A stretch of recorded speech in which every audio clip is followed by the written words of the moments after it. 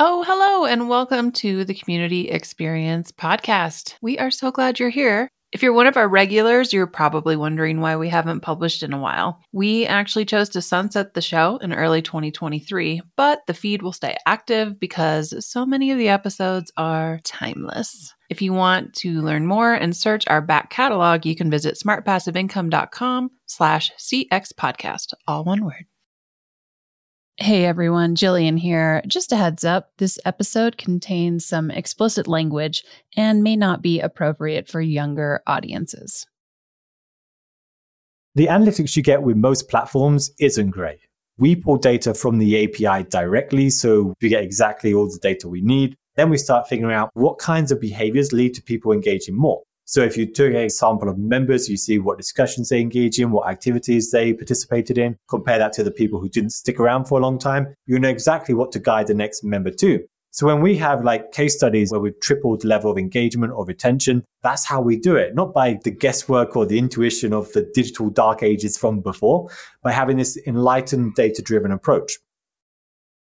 Well, hello, and welcome to this episode of the Community Experience Podcast. I'm Jillian Benbow, here to bring you amazing guests and talk all things community. And this week, I am talking to the one, the only Richard Millington, who has been in the community space for longer than I have, and is the first actual book I ever read on community building was his book, Buzzing Communities. So I've known his name for forever. He's also the founder of FeverBee, and they do all sorts of community research and notably help kind of more enterprise communities, I would say, for the most part, establish like what is their community, kind of help set them up. You know, small names in the biz you've probably never heard of, like Apple and my favorite thing, Facebook, and lots of big kind of sassy type organizations. So Richard comes from a different perspective than who I often talk about, because Richard is primarily focused on these larger communities that are often free or often customer support adjacent. Obviously, Apple, we talk about the Apple support community because I love it. And it's my go-to example of a fantastic customer support community. So enough about me recapping what we talk about. Let's get into it. I think you're going to love this episode because Richard is just like a really interesting person. His perspective on community is great, and he definitely walks the walk. So let's go at it.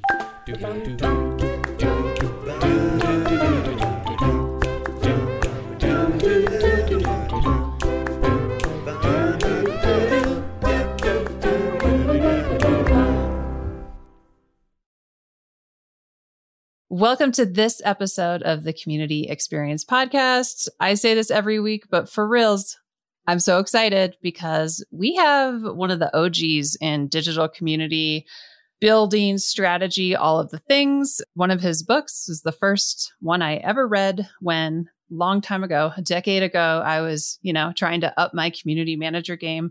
Richard Millington, founder of FeverBee and author of many books. Welcome to the show. Hey, good afternoon. Thank you for having me on the show. I don't think I'd describe myself as an OG, but I appreciate it nonetheless. A funny story. So I knew your name from just community, read the book, and it wasn't until much later that I actually saw a photo of you. I assumed based on your presence and the things you were doing that you were like a 60-year-old professor. And no, I think you're younger than I am, much younger. So yeah, your reputation, you are legit.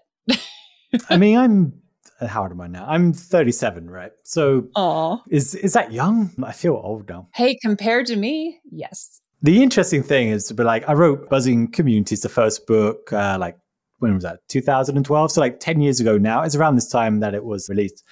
And it's funny when people come up to me and say, hey, I love the book. And honestly, when I read through it, there are parts of it where I just I kind of cringe. I'm like, oh, I was so naive and innocent back then. And we lived in such a simpler and calmer and more sane world. And I was talking to someone about this and they said, it's okay if you look back at what you wrote 10 years ago and cringe. It's more worrying if you don't. Yeah, if you're like, that is excellent advice. And that has stayed with me. That has really stayed with me all these years. So hopefully I've grown a lot since then, but I think some people still get value from the book. And I'm definitely proud of, how well the book's done. So yeah, thank you for that. And I appreciate you saying your kind comments. Oh yeah, of course. Well, it's funny too, the cringe. I had a blog back when blogging was cool, if it ever was. I don't know, but like a personal blog, not like what we think of blogs today. And it was about running because I had gotten into running and my goal was to run a marathon.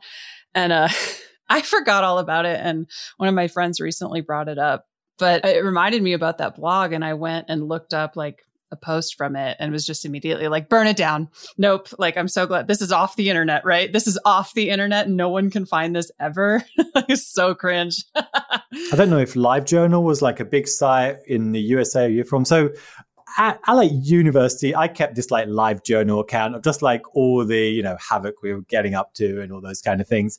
And then I lost access to the account and LiveJournal wouldn't give it back to me. And for years, this is sitting there like, it's kind of like almost like a ticking time bomb. And I had to wait for LiveJournal to die for that to disappear off the web. But, patience is a virtue and now it's gone. There you go. Like nothing's ever really gone from the internet, but at least it's like Google can't search it and put it like, exactly. Oh, this name, let's put this on the first page. Exactly. Well, RIP, cheers to all of our personal blogs of the early aughts that thankfully have all gone the way of MySpace. Also glad that went away. Yeah, for sure. Well, believe it or not, we're not just here to talk about reminiscing, but I think it's a great thing to point out, like 2012 online communities versus today, it's a different world. And 10 years from now, I think further, even especially with like Web3 and just all the things happening, once again, it'll be, we'll do this again in 10 years and be like, can you believe the stuff we said? Can I jump in and make a prediction here? Yes, do it. This whole Web3 thing, I don't know where you're at. We haven't really spoken before this call. I think it's a total waste of time. Like, I think, like I say this, I've done research of people that participate in communities for over a decade. I mean, hundreds of interviews, maybe a million survey results, and not one person in all this time has ever said, what I really want is a decentralized database that hosts this community. Like, no one has ever said that. And honestly, I just think it's a bit of a red herring. I feel like it's going to get a lot of hype. I feel like we're going to look back at it and think, oh yeah, remember that time when people were buying like digital pictures of monkeys for, a year's salary?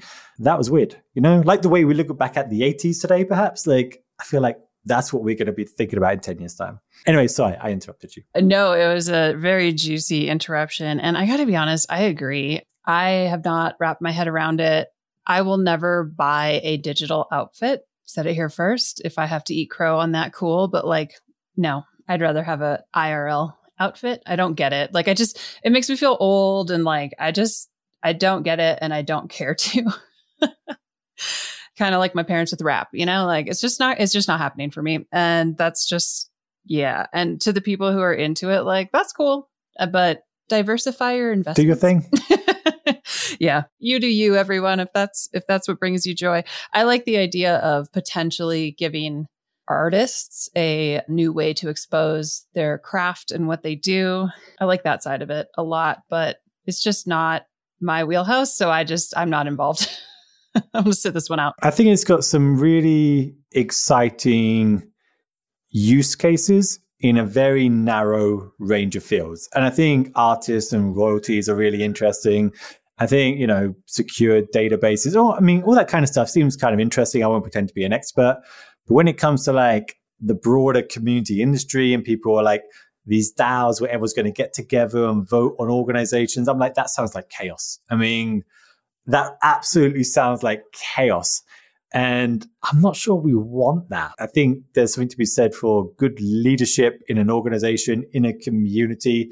And if you get everyone voting on every issue, I think that's the reason why most countries have representatives that we vote to represent us rather than having that, direct democracy on every issue.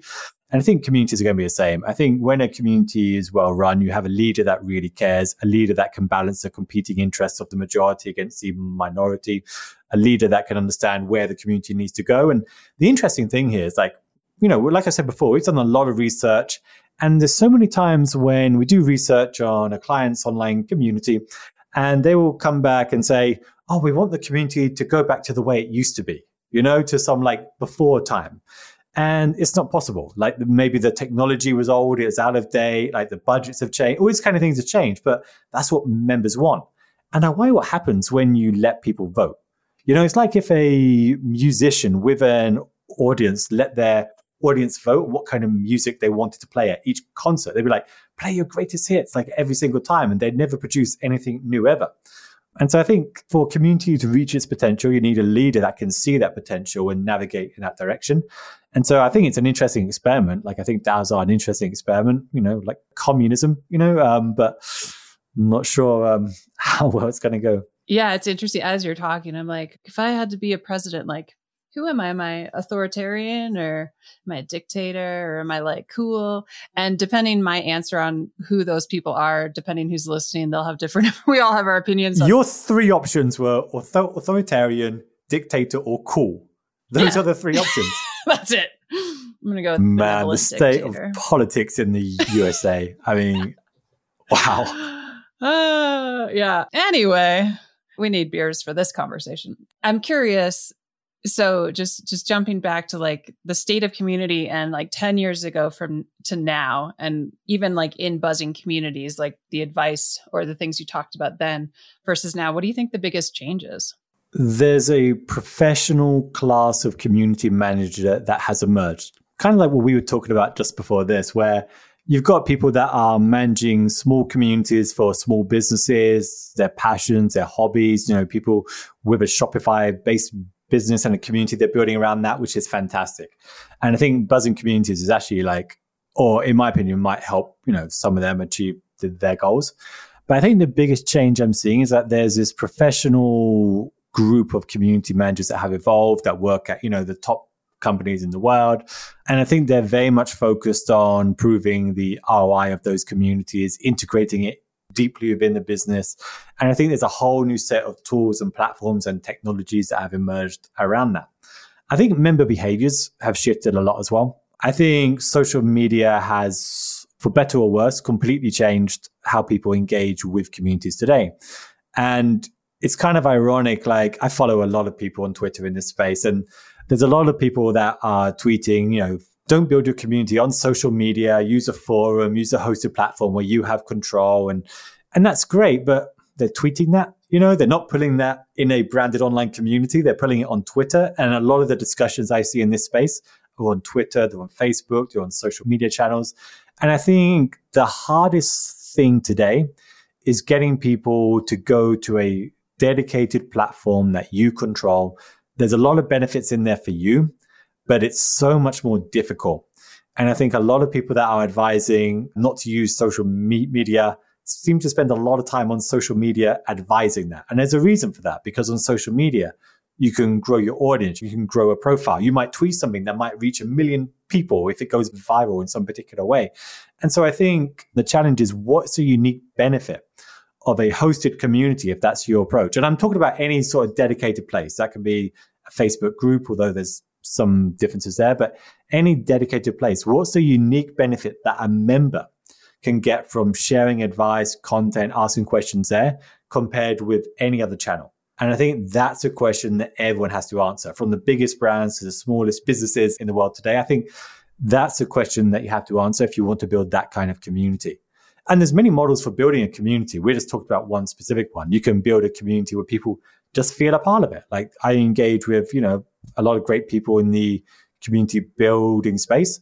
I wouldn't say we have a dedicated place for it, ironically perhaps, but we're on Twitter, we're on Facebook, we meet at events. It's still a community, but it's not like this is a designated place. It's more of a broader feeling. And so I think finding the right model and finding the right purpose is the biggest change, because social media has changed so much, and it's easy to launch a community and end up with a ghost town if you're not careful. Yeah. And I think a lot of people are in that boat right now where it's like, and even if there was some momentum, especially during the pandemic when everyone was stuck at home anyways, now they're competing with the outdoors and travel and all the things that we didn't have available to us for a while. And people are like, I do not want to spend another minute staring at a device. I want to go travel. I want to see family, and it's interesting, this like kind of pendulum swing of access and competition. I completely think that if you run a paid community,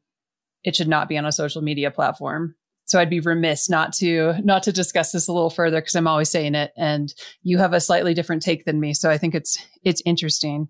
But I agree with what you're saying, is like, we all use social media to find our audience, right? And then I think the puzzle piece is the converting audience into community members. Like, those are two different groups, right? So how do you talk about it and get people to engage, and then get them to take the next step of like, okay, so now we're going to go off Twitter where we connected and bonded, and I'm going to have you come onto this platform where you have to have a login, and maybe there's an app, maybe there isn't, and it's like a whole different place. I'm curious your thoughts on like just how to do that. Like, have you seen success for people, or are you just like not worth it? Like, what's the trends you're seeing? Well, let's talk about paid communities for a second. A community, and I just want to make sure we share the same definition, where you pay for membership for that community. And that's a very unique use case. There's communities for hobbies where people don't pay, it's just there for them. But when people are paying for a community, it creates a very unique dynamic. The problem that I see over and over again with these paid communities is that they become more like a magazine subscription, where there's a lot of content that gets shared there, and the people running them are often a little bit insecure. So they try to cram as much content as possible, and then they end up with the Netflix issue, where you're like, oh, there's a lot of junk here to find the stuff I want, and it becomes a detrimental impact. And I think if you're having a paid community, you have to think about, what is that pay barrier? What is the incredible value that paid barrier puts up that these people can't get from anywhere else? Because you could talk to people on social media if you want, and so the paid barrier might be a privacy one. That's perfectly fine, but just be aware that anyone can create like a Facebook group. It might be that there's a particular need where you just want the top people in the industry to engage with each other. That's an interesting model. I like what socialmedia.org do. They have like a really fantastic model for that. But then you've got to be promoting the exclusivity of it. And the challenge there is that it can't be exclusive if you're letting everyone in, and you can't have the best of both worlds. So if it's paid, you have to think about what is the unique value from that community that people can't get from anywhere else. And content is okay, but just be aware, if content is what you're relying upon, it's a magazine subscription with a community attached and not a community in itself. And so I think when these paid communities work really well, it's when they build on regular events and activities for people to engage in. It's when they filter and curate the best content that's out there today, not try and push as much content into the channel as possible so people feel like they're getting a lot, but try and save people time, save people money, make it more convenient because there's a digested source of top information. And when they get like access to the top people and brands that are out there, like if the top people in some industry are participating in one community, I want to be in that community too.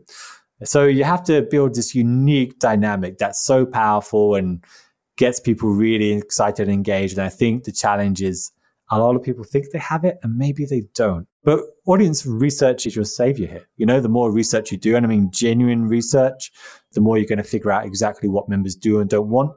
And even asking questions, what are the issues that you want to resolve? How often do you have that issue today? Where do you go to resolve that issue? Why do you go there? Answering those 4 questions alone will get you so much further down the line of what you should be creating and building here. It'll get you a concept which is going to explode to life rather than one that's going to stagnate and just kind of like, not go anywhere. I love that. Just +1 to everything. It's so true. And I work with a lot of people who are either launching or have paid communities, and that's their business, right? They have some sort of subscription model. People get something out of it. Like you were saying, like there's something unique that they get, the members get out of it that makes the payment valuable, hopefully, and then some. A common sort of impulse for especially newer community builders is to just over deliver with like lots of events and content, like you said, and all of these things. And then they quickly get into this unsustainable model that they cannot scale because they're already at a max. They're already, they're spending all their time in the business, doing events, talking to people, and they realize, oh my gosh, I don't have time to do anything else. And I need time. And often they're financially in a place where they need the revenue that they're getting just to keep the doors open. So they can't afford to hire help. And, it's this whole thing. And so I'm always reminding people to just calm down. This isn't the you show. You're creating an environment where people want to connect with each other. And then you can have signature programming and events, but it's not on you to be every day giving like a thesis on whatever the topic of the community is. But it's hard. I think people get nervous and that they're not providing enough value, So it's nice to hear someone else in the biz kind of reiterate the things I say. See, I know what I'm talking about, everyone. Told you. I think the important thing there is quality. Yes. I know paid memberships where they do 2 big events a year and that's it. That's the only thing that they do. And the model works because the events are so good and they bring all the right people together and they're well facilitated and it works. And so if they can get away with that, and we talk about like sites that charge maybe 10 grand a year for membership, they target a very high audience. That's an extreme example. And I think every time you put out something that doesn't get a lot of attention, doesn't resonate, you're doing more harm than good. And the way to improve a lot of communities isn't to continually adding stuff, but to remove stuff as well. So when people go there, it's a prioritized list of like all the things they want. So I'll give you an example. We were working with one client that had a paid membership site maybe 2 months ago, and we looked at the questions that were coming in. And a lot of the questions were like recommendations. Does anyone know what company can help me with this? Does anyone know how to set up the configuration for this, et cetera, et cetera? And when you get a lot of questions like this, you're like, oh, let's just have a recommended vendor list. Everyone can leave their reviews on it. And suddenly you've got something that delivers unique value that people can't get from anywhere else. We had people that were trying to recruit others in the industry. Okay, well, there's a job board that makes sense for that. And so you can slowly tackle each need, adding something high value. But when we do one of these things like a vendor list or review section or classified section or anything, we keep it updated. So instead of adding a new content, new article, it's often better to go to stuff that's already quite popular and improve that, because that's what people are going to come back to again and again and again. So you don't need to have an overwhelming amount of content for a community to thrive. What you do need is to make it easier, more convenient for your audience to achieve their goals. And really, I've said it again, you've said it, quantity of content is not what people care about. Quality is always. Always, for sure. Do you think there's a difference? So we kind of focused on paid communities, but then the flip side is unpaid communities, which again can run the gamut. These can be anything from, I like to use Apple's support community as an example because it's, there are Apple staff in there, but there's just a lot of like Apple enthusiasts and, it's free. If I have a problem with my magic mouse, I know I can get the answer. It's probably already been asked and answered, but if not, I can create a post, So an example of that's like a really big, right, free community versus maybe a person starts, and it often starts on Facebook. I know this, especially for free, a group about maybe it's like a parent support group or, a hobby, like you're saying. How do you feel as someone who leads a free group, whether it's part of their job or just a passion? Like, do you think it's a similar sort of expectation? Obviously, I think quality over quantity should always be the go-to, but is there any nuance between paid and free? Yes, but I think we need to separate things a bit further here.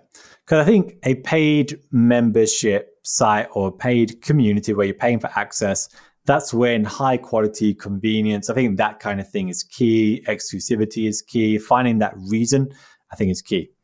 I think for customer support communities like Apple, one of our past clients actually, but like Apple, they are fantastic at being a place where people go, they ask questions, they get an answer. And then usually they leave and they don't come back until there's another question. And there's often a debate about whether these are really communities or not. I don't care really, but I think it's important to recognize that the dynamics of these communities are always about people with questions needing a place to get answers. I think that's it's critical that dynamic is understood.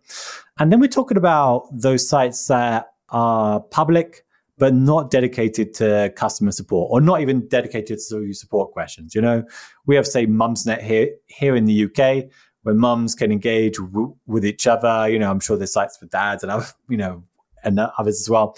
But places where people can go to talk about the topic, ask questions, and then it's more about that sense of feeling that you have with each other. Sure, you might ask questions and you get advice, but it might also be a place you go to and be like, I'm having a tough day. My kid spent all night whacking me on the head with a shoe. I mean, it's like, it's a kind of place where like you can just let rip with, and people are going to be like, yeah, I've had a tough day. And there's an incredible value in that. And that emotional support value is very different from other kinds of value. When we think about values of community, we think about the core thing that people get when they participate. And a sense of belonging is one, but it's not the only one. Support is also important. Exploration is also important. You can explore a topic with one another. Communities about running, for example, often about that, exploring different trails and paths and techniques and all those kind of things. And then having a sense of influence. People can get together and change things in the world by working together. And those four things seem to be the main value drivers of a community. And the challenge is really to figure out which of them you're doing, because there's such a big difference between a paid membership site and a customer support site or question-driven site. And then those other sites where people just feel like, this is where I belong. This is where I can talk about what's driving me nuts today. This is where I can chat. Yeah, I think personally, my favorite communities and the ones I love, I've done some consulting for a few and just love to help, are the peer support communities that are specific to either a behavioral health thing or a life stage. So like caregivers in general, but like caregivers of family members with Alzheimer's as just like a niche example. Like those types of communities are where I've seen the most magical support and just camaraderie and a sense of like, I see you and you see me, that I think is so special. It's a nice reminder of humanity in a way. And it's a nice reminder that technology used for good can be so amazing, and like getting rid of geographical barriers and getting people together who can really, really support each other on a level that we wish we could, but we just don't have that life experience. Anyways, rambling, but those are 100% my favorite communities to help and support. I'm an optimist still. Like, I think communities have been through the ringer over the last couple of years because I think it's easier to report the negatives than the positives. I really believe that. And I still engage and get so much value from so many communities today. And almost everyone does. Almost everyone I know is part of like at least friendship groups on WhatsApp, and those are incredible communities, but no one talks about it. It's not going to be like an exciting media story compared to what, this group of right-wing gamer crowd did. Like that's always going to get more attention. And I don't want to change our attitudes or our minds just because we don't like the way that term community is being used, because no one gets to decide what that term is or what it means. I mean, it's up to us to define it. It's up to us to own that. And I think we're pretty good at that.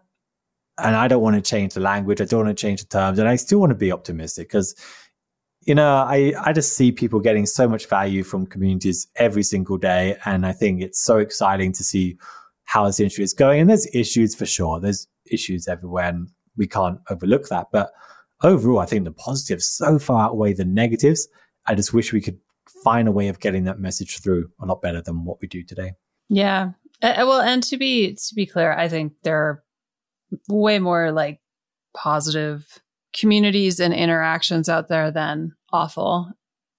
I know just with my own experience working with, digital communities, something that makes me really happy, and no one can ever take this away from us, is that if you're a closeted gay kid growing up in very deep conservative rural area, it used to be an incredibly lonely experience. And I think it's, I'm not going to discount that it still is, but now you have an outlet in your hand to connect with mentors, with other kids going through the same thing that maybe don't live in your area, but now you can talk to someone and share experiences and the positive mental health impacts of casting that larger support network, especially to teens, but to everyone, to adults. We're all lonely in our own ways. And so giving people that opportunity, I think, is just like one of the best things to come out of digital communities and this technology. It's really special to me. I hold it dearly. And, things can get tough in community. It's a messy job. It's a messy thing because you're dealing with people and people are messy inherently. I think we're in this middle period of where the regulatory guardrails concerning how you have like people being able to speak freely within a group, but actually not being a place where people are subject to hate and finding the balance there. I think there's a very loud and very noisy debate that has to happen. I wish it was happening in a nicer way, but it's a debate that has to happen. And I think we're in that middle period where like soon we're going to have some regulations there that provide a little more balance. I don't know whether we want that, but I think it's going to happen. And I think after that, it'll take a lot of the issues that we have today, not completely out of our hands, but we'll provide some guardrails that we can work with. I think we're getting there. It's a slow process, but I think we're getting there. What do you mean by regulation? Do you mean like actual like government authorities saying like you can talk about this, but not that? Or like elaborate on where you think it's going? I think there's laws proposed in like the UK and Europe that are beginning to define what the barrier is here. Is this for like hate speech? Yeah. So, like Section 230, like in the USA. All right. So basically a crude way of saying it is that it lets people say almost anything they want online, and platforms like Facebook don't get the blame. And so it limits how much they have to moderate. And they still do a lot of moderation, but no liability fundamentally. And there's a pro and con of that. Like the pro is that law that protects Facebook and big tech also protects you and me. If someone says something bad in our communities and we're not sharp enough on it, should we be held responsible for that? That's kind of the challenge. I think what we're seeing now in response to everything that's been happening in the last couple of years is that this doesn't make sense anymore. Like this law, it was like 1997, 96. I mean, it's so far before everything, and the idea that even before our blogs. Yeah, like even before the blog. So I think what we're going to see is regulation in this space. And I think that's going to be ferocious. Like it's an absolutely ferocious debate. But I think we can agree on some guardrails, like if you threaten to kill someone, there's got to be stronger protections what there's today. I know it's illegal already today, but like there's nuances in that and there's all kind of issues. And I think what we're seeing is laws in the UK where they're like trying to define. I don't like the way they're written at the moment, but they're trying to define like what is and isn't allowed and who do these laws apply to, where big technology firms are subject to unique laws that maybe smaller companies aren't. And I think that's where we're going. And the USA, I figure, is going to go the same way eventually. You folks have a very different concept of free speech than what we do. So there's going to be differences there, but that's cultural. And there's pros and cons of that too. Yeah, actually, a previous episode, I had a lawyer come on to talk about legal liabilities of community, with Wesley Henderson. So anybody listening, if you haven't listened to it, go listen, because we talk about what the First Amendment really means. And we also talk about just the liabilities of keeping a small community going, protecting yourself, but protecting the community. Obviously you have terms of service and community guidelines. It's sort of up to you and your community to say, hey, this is what's cool and what's not cool. And people need to agree to it. So I feel like that's how we've been doing it, at least, small potatoes people. That's how we've all been doing it. Although, frankly, even big tech companies I've worked for, similar. They just have more dedicated terms of service. But it'll be interesting to see where it goes. I think that's the right way of doing it. But even within that, it's your domain, so you get to set the rules. I think that's fair. There's a limit to that as well. But I also think if you are setting the rules, there's so many gray areas in what you allow and what you don't. Is swearing allowed? I know some people that'll say yes, and some will be like, no. And to them, the answer is really obvious. If you allow pseudonyms within the community, what's your limit on that? If you have Jackhammer 69 as a pseudonym, is that allowed? But here's the thing, right? If it's not allowed, that's fine. I support that. But how do you define that, what is and isn't allowed? And then it gets into this weeds where the bigger you get, the more problematic it becomes. And, is political debates allowed? And if you allow it, why not religious debates? And where does it end? At some point, you've got to draw the lines and people have to be on board with that. And the bigger you get, the more problematic it becomes, because at a certain point, people just want to fight. They just want to be like, you are against me because of this, and you've got to figure out where the lines are. So yeah, I think it's going to be a challenge. People like to get loud too. It really is. And this actually brings up something that I have been noticing and kind of talking about more and more. Like, I think there's something here that I want to explore more in general, which is what I'm calling digital etiquette. And it's really interesting because how do you tell someone like, hey, you just don't get it, like short of calling them a boomer or, just like, how do you teach people how to behave in the appropriate way without them feeling just completely bullied and like picked on for just being themselves? It's something I'm noticing more and more as just more and more people join different communities. And I don't know what the answer is, but it's definitely on my radar as something my team talks about. Like, how can we create resources, or how do we update our onboarding or whatever it is for our members so that this is more clear? Yeah. I think there's two things to bear in mind here that are very important in the context of this. One is that the people that take the time to read the guidelines aren't the people that will break them. It's so annoying. If you are that kind of person that reads the guidelines, you're fine. You're a good person. You're good. Yeah. That's like if fine. You are concerned, if you ask yourself, am I a narcissist? I hope not. You're not. A narcissist will never ask themselves that. And so I bear that in mind. Like, people change the guidelines and wonder why it hasn't changed their behavior. But if I honestly think about all of the apps and tools I use in communities I've joined, I don't think I've read the guidelines of any of those sites.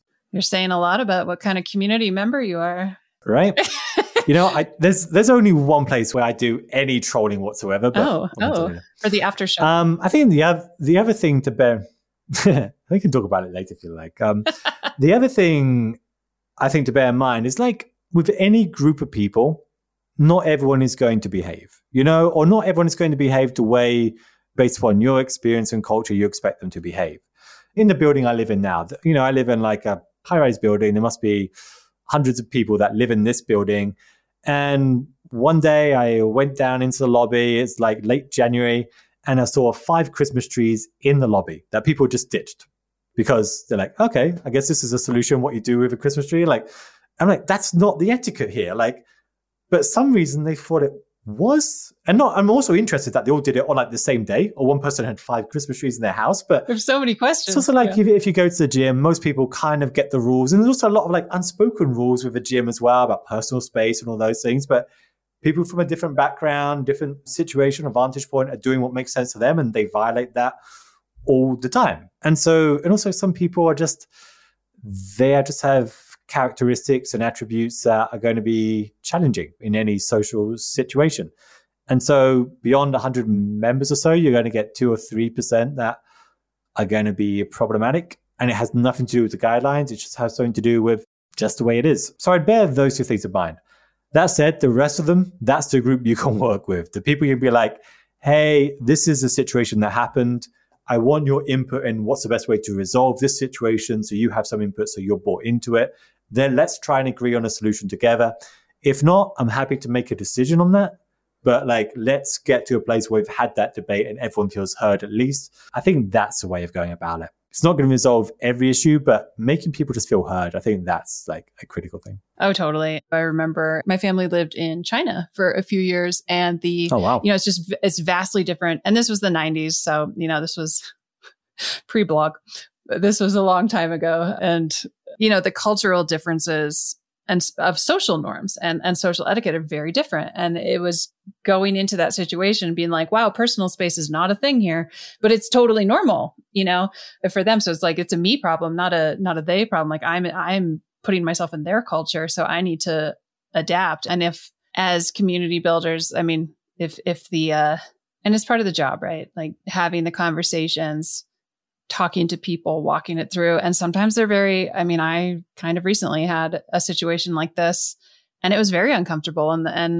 But it had to be done. And, the person actually chose to leave because they decided this just wasn't the right fit. And I agree with them. I'm glad they came to that conclusion for their benefit. I mean, if they were able to stay and stick within like what the like boundaries of what our community is, that would have been great, but they didn't want to do that. And so they opted to leave. It was a very peaceful end to a kind of stressful situation. And I think they found a better fit, right? But that's part of being a community manager, is having those conversations. And again, if they would have wanted to stay, I would have worked with them, but they decided it wasn't like the best fit, which I was like, great, let's find you a good fit. Because ultimately that's what we care about, right? It's like, we want you to find the right community for you. And it wasn't the right community for them. And it happens. I think one of the challenging things culturally that I see is humor and how it's interpreted very differently. And this is also a very interesting debate between Americans, Australians, Brits, European. I mean, I'm lumping all of Europe into that, but like Europeans and like even really small things that are funny in one culture are very, very offensive in another. You know, like when you see I'm probably guilty of when this. you see a discussion and someone says, "Oh, fuck off," that can be interpreted that could be like, "Oh, fuck off," you know, or it could be, you know, I'm not going to repeat it over and again in your podcast, but like no one has the tone or the context or any of those kind of things, so they're just reading it however their culture tells them to interpret that, and they can go from 0 to 100 really fast based upon how they interpret comments like that. And I think humor is a challenge. You know, like you don't want to ban people being funny, but no one, you know, thinks that they're not funny. Oh, I guess some people do, but like it's like these rules in communities where I had this debate a while ago where someone says the only rule that you need in a community is don't be an asshole. And I'm like, well, that's ridiculous because no one thinks that they're being an asshole. You know? No one's like, that's me. Yeah. I mean, people think that they're being funny. They think that they're responding to provocation. They think that they are answering back. They think that they're being irreverent. They think that they're being like the person who says it like it is. You know, like everyone has a reason. And so you have to start defining these things a little bit more detail and trying to understand the tone and the context and all these kind of things. And I think it's interesting this debate is being so much about moderation, because I think moderation is a challenge because setting the rules and enforcing them are very different things. You know, like having the rules is one thing, interpreting how they apply to very unique situations that are very challenging is another thing entirely. And I think, yeah, culturally, there's so many challenges. It's true. Yeah. And as like, you know, global communities, again, I love them, but it does create an extra set of, time zones. Time zones are the bane of my existence, but and trying to create, you know, live programming that works for many. But yeah, it's a great point. And I've definitely seen many jokes go awry or they don't land the way they're intended. And then it creates a whole rift and it escalates. And so the best thing is to be, without airing everyone's dirty laundry, of course, you want to take things private for the sake of people, but you also want to be fairly transparent about like, hey, I'm removing this post, everyone, and this is why, or hey, I think this conversation, you know, like making a post, be like, I think this conversation has gotten a little off. I think we all mean well. Let's get back to what we do best, you know, like however. That's a great response. Yeah. And that's kind of one of my like go-tos. Fortunately, I don't have to do this much anymore. Our community that we run now, it's all professional entrepreneurs. So like the spats and misunderstandings are pretty minimal compared to I have some amazing stories I will never share on the air, but you know, I could be a mediator if I had the energy. But yeah, I think it's just like hearing people, seeing people, like you said, it's all just human. How would you treat it if it was in person, right? Like similar thing. I'm all over the place. I'm just so excited to talk to you. It's so fun. Thank you. I appreciate that. Just kind of to wrap up, I'm curious, like, what are you excited about in community right now? Like, what's really like your focus or something you're just paying a lot of attention to and excited about happening in the community world, if anything? This is going to be the nerdiest response I can give. I love it. I'm so excited about the data we're getting access to in communities today. Like, if you think about how a town council would, you know, manage services in their community, they do surveys, they do polls, they do research.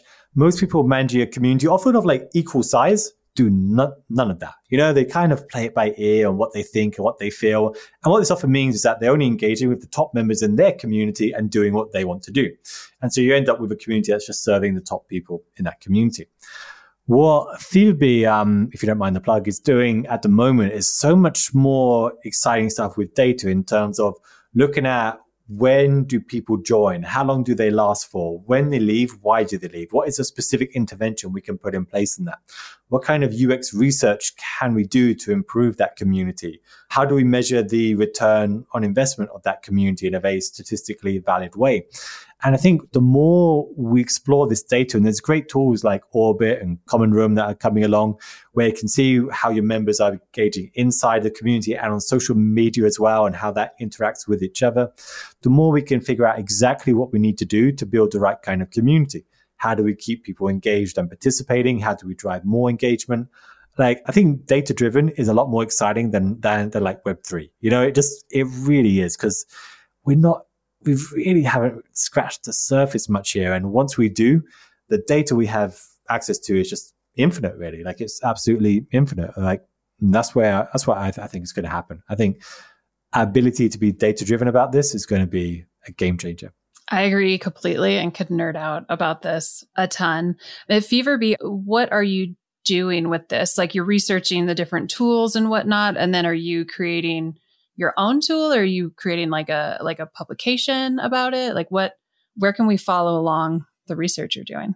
Well, I post a lot of blogs on FeverBee.com sharing the latest data that we've collected. But fundamentally, what we're doing isn't using the analytics you get with most platforms isn't great. They'll tell you if more people are engaging or not, but they don't give you the level of depth of insights you need to have different segments and see and track them over time and see exactly what each segment needs and how to target them automatically. That's where we are, I think, doing our best work. I think we pull data from the API directly, so we don't go through the analytics. We get exactly all the data we need. We unpack that, and then we start figuring out exactly what kinds of behaviors lead to people engaging more. So if you took a sample of members, you see what discussions they engage in, what activities they participated in, compare that to the people who didn't stick around for a long time, you know exactly what to guide the next member to. So when we have like case studies, and you can find them on our site, where we've tripled the level of engagement or retention, that's how we do it. Not by the guesswork or the intuition of the digital dark ages from before, by having this enlightened data-driven approach, where we can really get all the data we need in one place, analyze it in statistically valid methods, and then build out that whole member journey, activities, understanding exactly how to engage each group to achieve the biggest impact. So yeah, FeverBee.com is probably the best source. Also, if you get my latest book, if you don't mind the plug, Build Your Community, that has all the latest insights and data and all those kind of things that we've collected for 10 years. Build Your Community. Got you. Yeah, I noticed you have a couple books I haven't read, so now I gotta keep going. Add to the collection. I have way too much time in my hands, I guess. Yeah, I mean, it's amazing. Good for you. Okay, final question before we go into the rapid fire, the best questions of all. But I'm curious, and this is a very loaded question, so I acknowledge that. But if you what do you think, as I'm asking this, I already know you're going to be like, that I can't answer this. Do you think there's like a number one metric to rule them all in community? Like, if people could only choose one metric to look at, whether it's like active in the last 30 days, or what do you think is, if someone's just getting started with metrics and is like, I'm so overwhelmed, what would you recommend they look at? So typically for like a big brand, there's all sorts of like complex methods of measuring ROI. But I think most people listening to this, the people that run maybe smaller communities or, not like the Microsofts or Apples of this world, I think just looking at the number of people that are visiting each day, I mean, it's not perfect, but it gives you a good insight in when or where people are getting value from that community. I think if you have to add one more metric, because I think 2 is good, is a basic community satisfaction survey. On a score of 1 to 5 or 0 to 5, how satisfied are you with your community experience? If you do a poll of that twice a year or once a year, it'll give you a pretty good idea of how you're doing. Like, if you can improve the satisfaction people have with that community, that's the easiest thing to do. If you want to go more advanced than that, then there's a lot of really interesting data and techniques that you can find on my site. But I think just the satisfaction and the level of engagement, those are 2 pretty good metrics to track. I like that. And I agree. Community metrics, if they could only poll themselves. Just running a poll isn't difficult. You can even do it externally and just put a link in the community. If you have no budget, there's like external tools. Even Google can let you just run a simple form. A Google form. Yeah, and you link to that.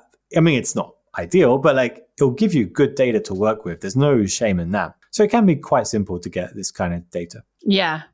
I love a poll. I would challenge everybody listening, whether Google Forms, SurveyMonkey, I think people still use. Pulsify is something that works well with, I know it works well with Circle. I think it might work well with Mighty Networks too. There's a ton of different tools. Typeform, we use a lot. So everybody, homework. Let's all go poll our communities. A little satisfaction survey. Okay. I've taken up a ton of your time. Let's go into rapid fire.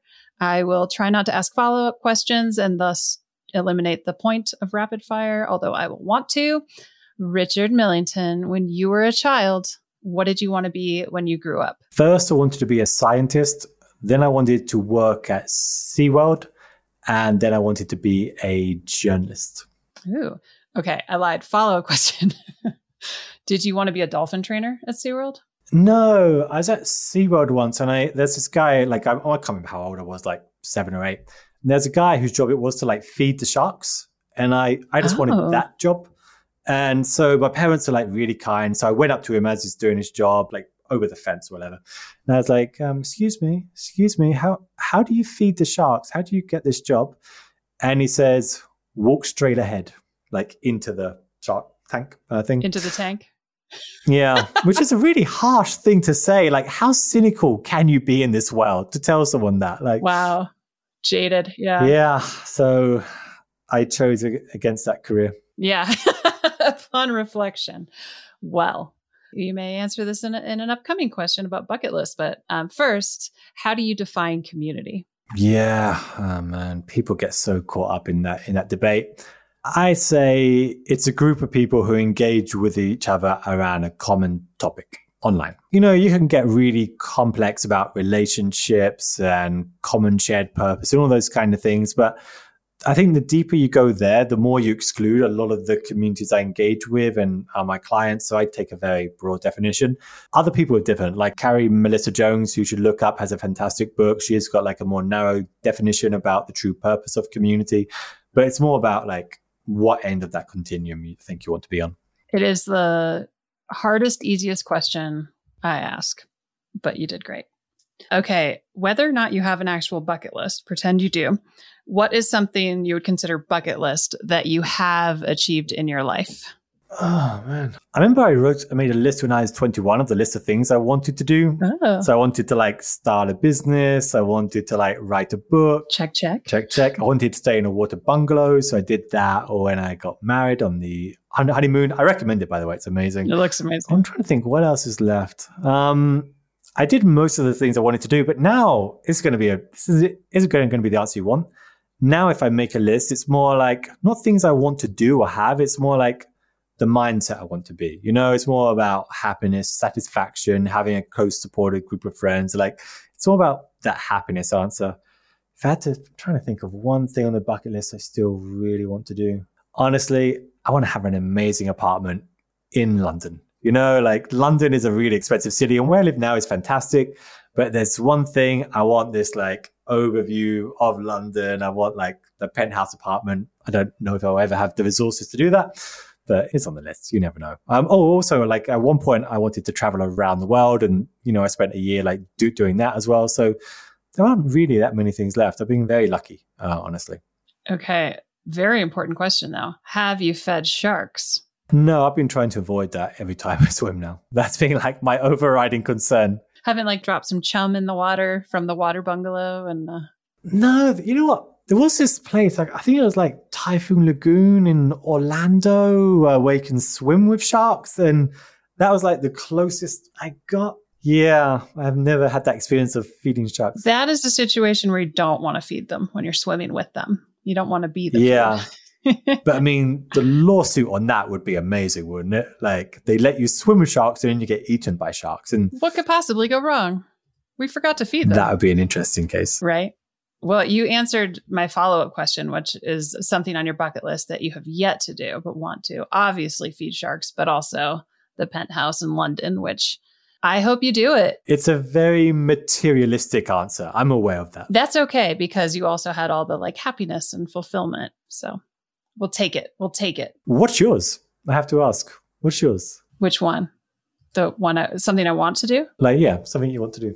I really want to witness the Aurora Borealis or the Northern Lights, like in person, which is probably like silly to you because of where you live. You have closer access. You're much higher in the hemisphere. But we went to Scotland a few years ago and we're up in the Highlands. And I was like, yes, it's going to happen. Like we're close. And then I remembered that it never really gets dark in the summer in Scotland. It was like 10 p.m. and light out. And I was like, so I need to go to sleep.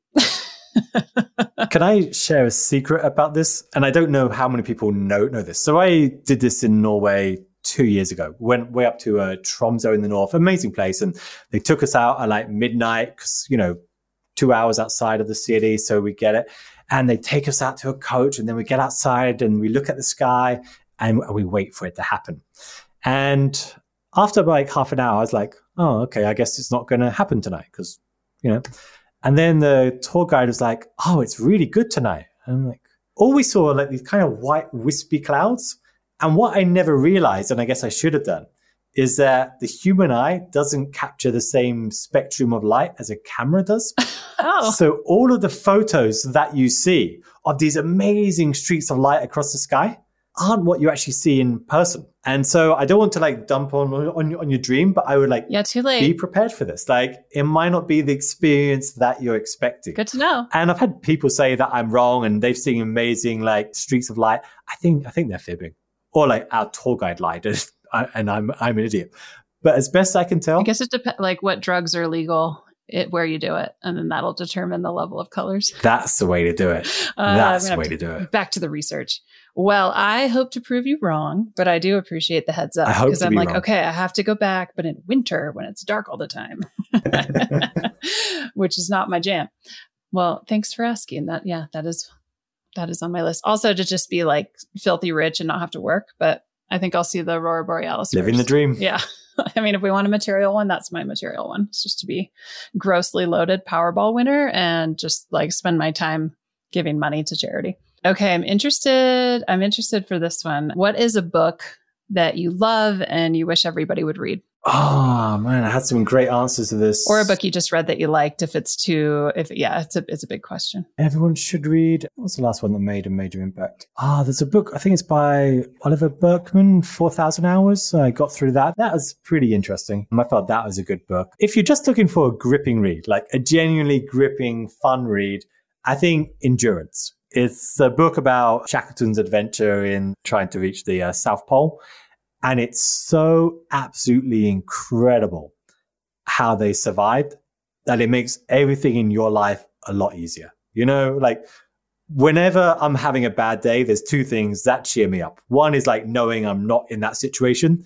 The other one, if I'm honest, is failed marriage proposals on YouTube.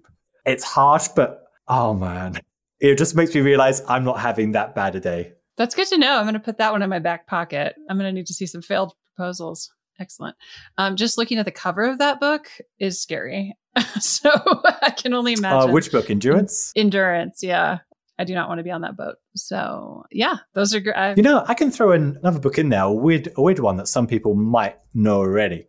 This is a very weird one. The Courage to Be Disliked. Ooh. The Courage to Be Disliked. You either love it or you hate it. I think it's a book of Japanese origin. A little bit controversial, but like, it's stuck with me for sure. I like it. That's totally up my weird alley. So I'll just, the downside of this podcast and asking people this question is my backlog of books I want to read is just pronounced, but winter is coming. So lots of dark nights ahead to read. All right. So you live in London, you live in the UK, my favorite city. If you could live anywhere else in the world, where would you want to live? Berlin would be way up there. Reykjavik, I really like. Maybe Thailand as well. Like Thailand is a place I try to go like once a year. It's like where I go to like relax and scuba diving and all those things. So yeah. Those all sound lovely. One of those options. Yeah. It's a good short list. I like it. Okay. And now for real, final question. How do you want to be remembered? That's intense. Someone asked me that once before and I couldn't think of anything at all. And I was like, well, I want to live forever. So I don't have, so I don't want to give that answer because I feel like it's cheating, Like I feel like, how do I want to be remembered? I like to think that I help people. I don't always know how, but there's like, some nonprofit work that we do that I'm really proud of. There's like, I like to think that we help people, we had an impact. So I don't have a more specific answer on that, but it'd be nice to just be like, there are some people we helped. I think it's a great answer. Yeah. Excellent. Well, this has been fantastic. Thank you again so much for coming on the show. I'm still just like tickled pink that this is happening. So I really appreciate it. Where, if people want to learn more, they know to go to FeverBee. What about anywhere else you want to point people? What are your social handles to follow you on the interwebs? Yeah, sure. I think my live journal is gone, so that won't help. And let me just say, actually, thank you so much for having me on the show. It's genuinely being fun and interesting and different, so I really appreciate that. In terms of learning more about me, www.feverbee.com. I don't think we still need to put the www, right? I feel like people have got a handle on that part now. The triple dub, yeah, I think people can figure it out, but they know now. http://.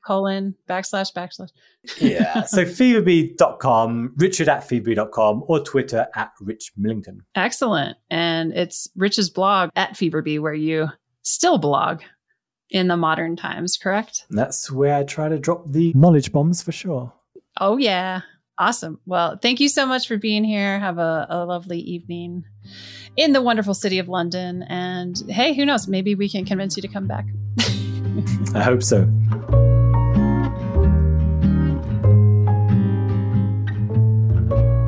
And that's the episode with Richard Millington. Thanks so much for listening. I hope you found value out of this conversation. It was such a delight to get to actually talk to Richard and talk community. And, it's funny because some of the stuff we were talking about, it reminded me just how much in the last decade plus community has evolved and what it looked like back when I started. I've like lost track. I just say 10 years, but it's been probably 13. I don't even know.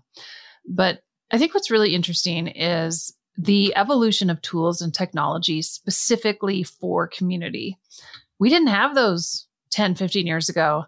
We had Facebook groups. We had, if you worked for, like I did, like a big tech company with lots of money, you had a custom built platform that either kind of worked or sort of worked. And you were very beholden to product and the product team and always kind of, I wouldn't say fighting, but always advocating for improved features, new features. That product was always rolling their eyes, a full rotation in the back of their head, because that was just one of many things they had to keep running. And once the house is built, you can't necessarily move a wall. You know what I mean? Like sometimes the structure that the community was built limited community features. And now we have all these different platforms. Obviously, we use Circle, but these much more plug and play platforms that didn't exist back then that allow a creator, a community builder who's maybe been in real life and is switching to digital. Like we don't have to do the Facebook group anymore. You certainly can, but you don't have to. And if it's a paid group, don't you dare. Have you learned nothing from me?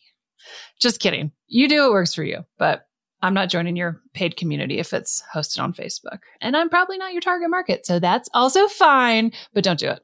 Seriously. No.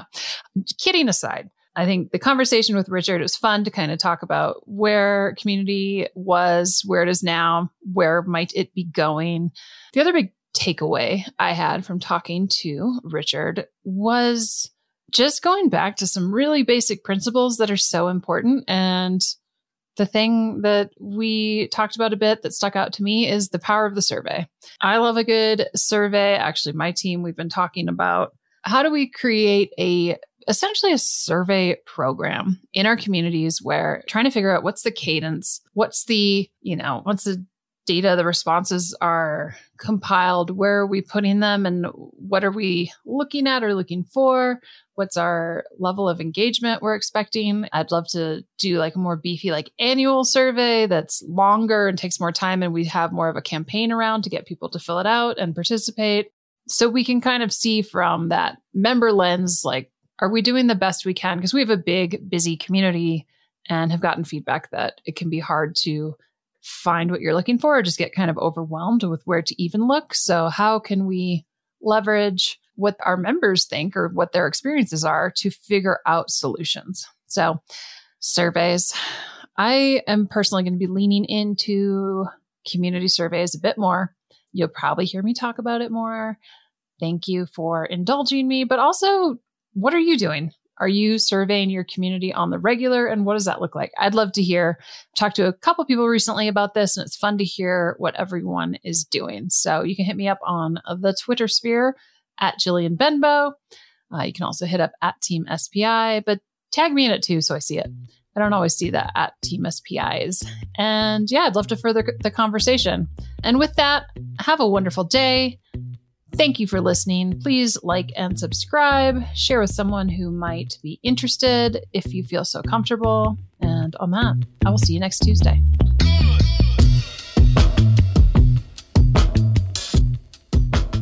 Learn more about Richard and all the work he does over at FeverBee. That is FeverBee.com. And of course, you can hit Richard up on Twitter and on the socials. He is at Rich Millington. Your lead host for the community experience is me, Jillian Benbow. Our executive producer is Matt Gartland. Our senior producer is David Grabowski, and our editor is Paul Gregoris. Sound editing by Duncan Brown. Theme music by David Grabowski. See you next Tuesday.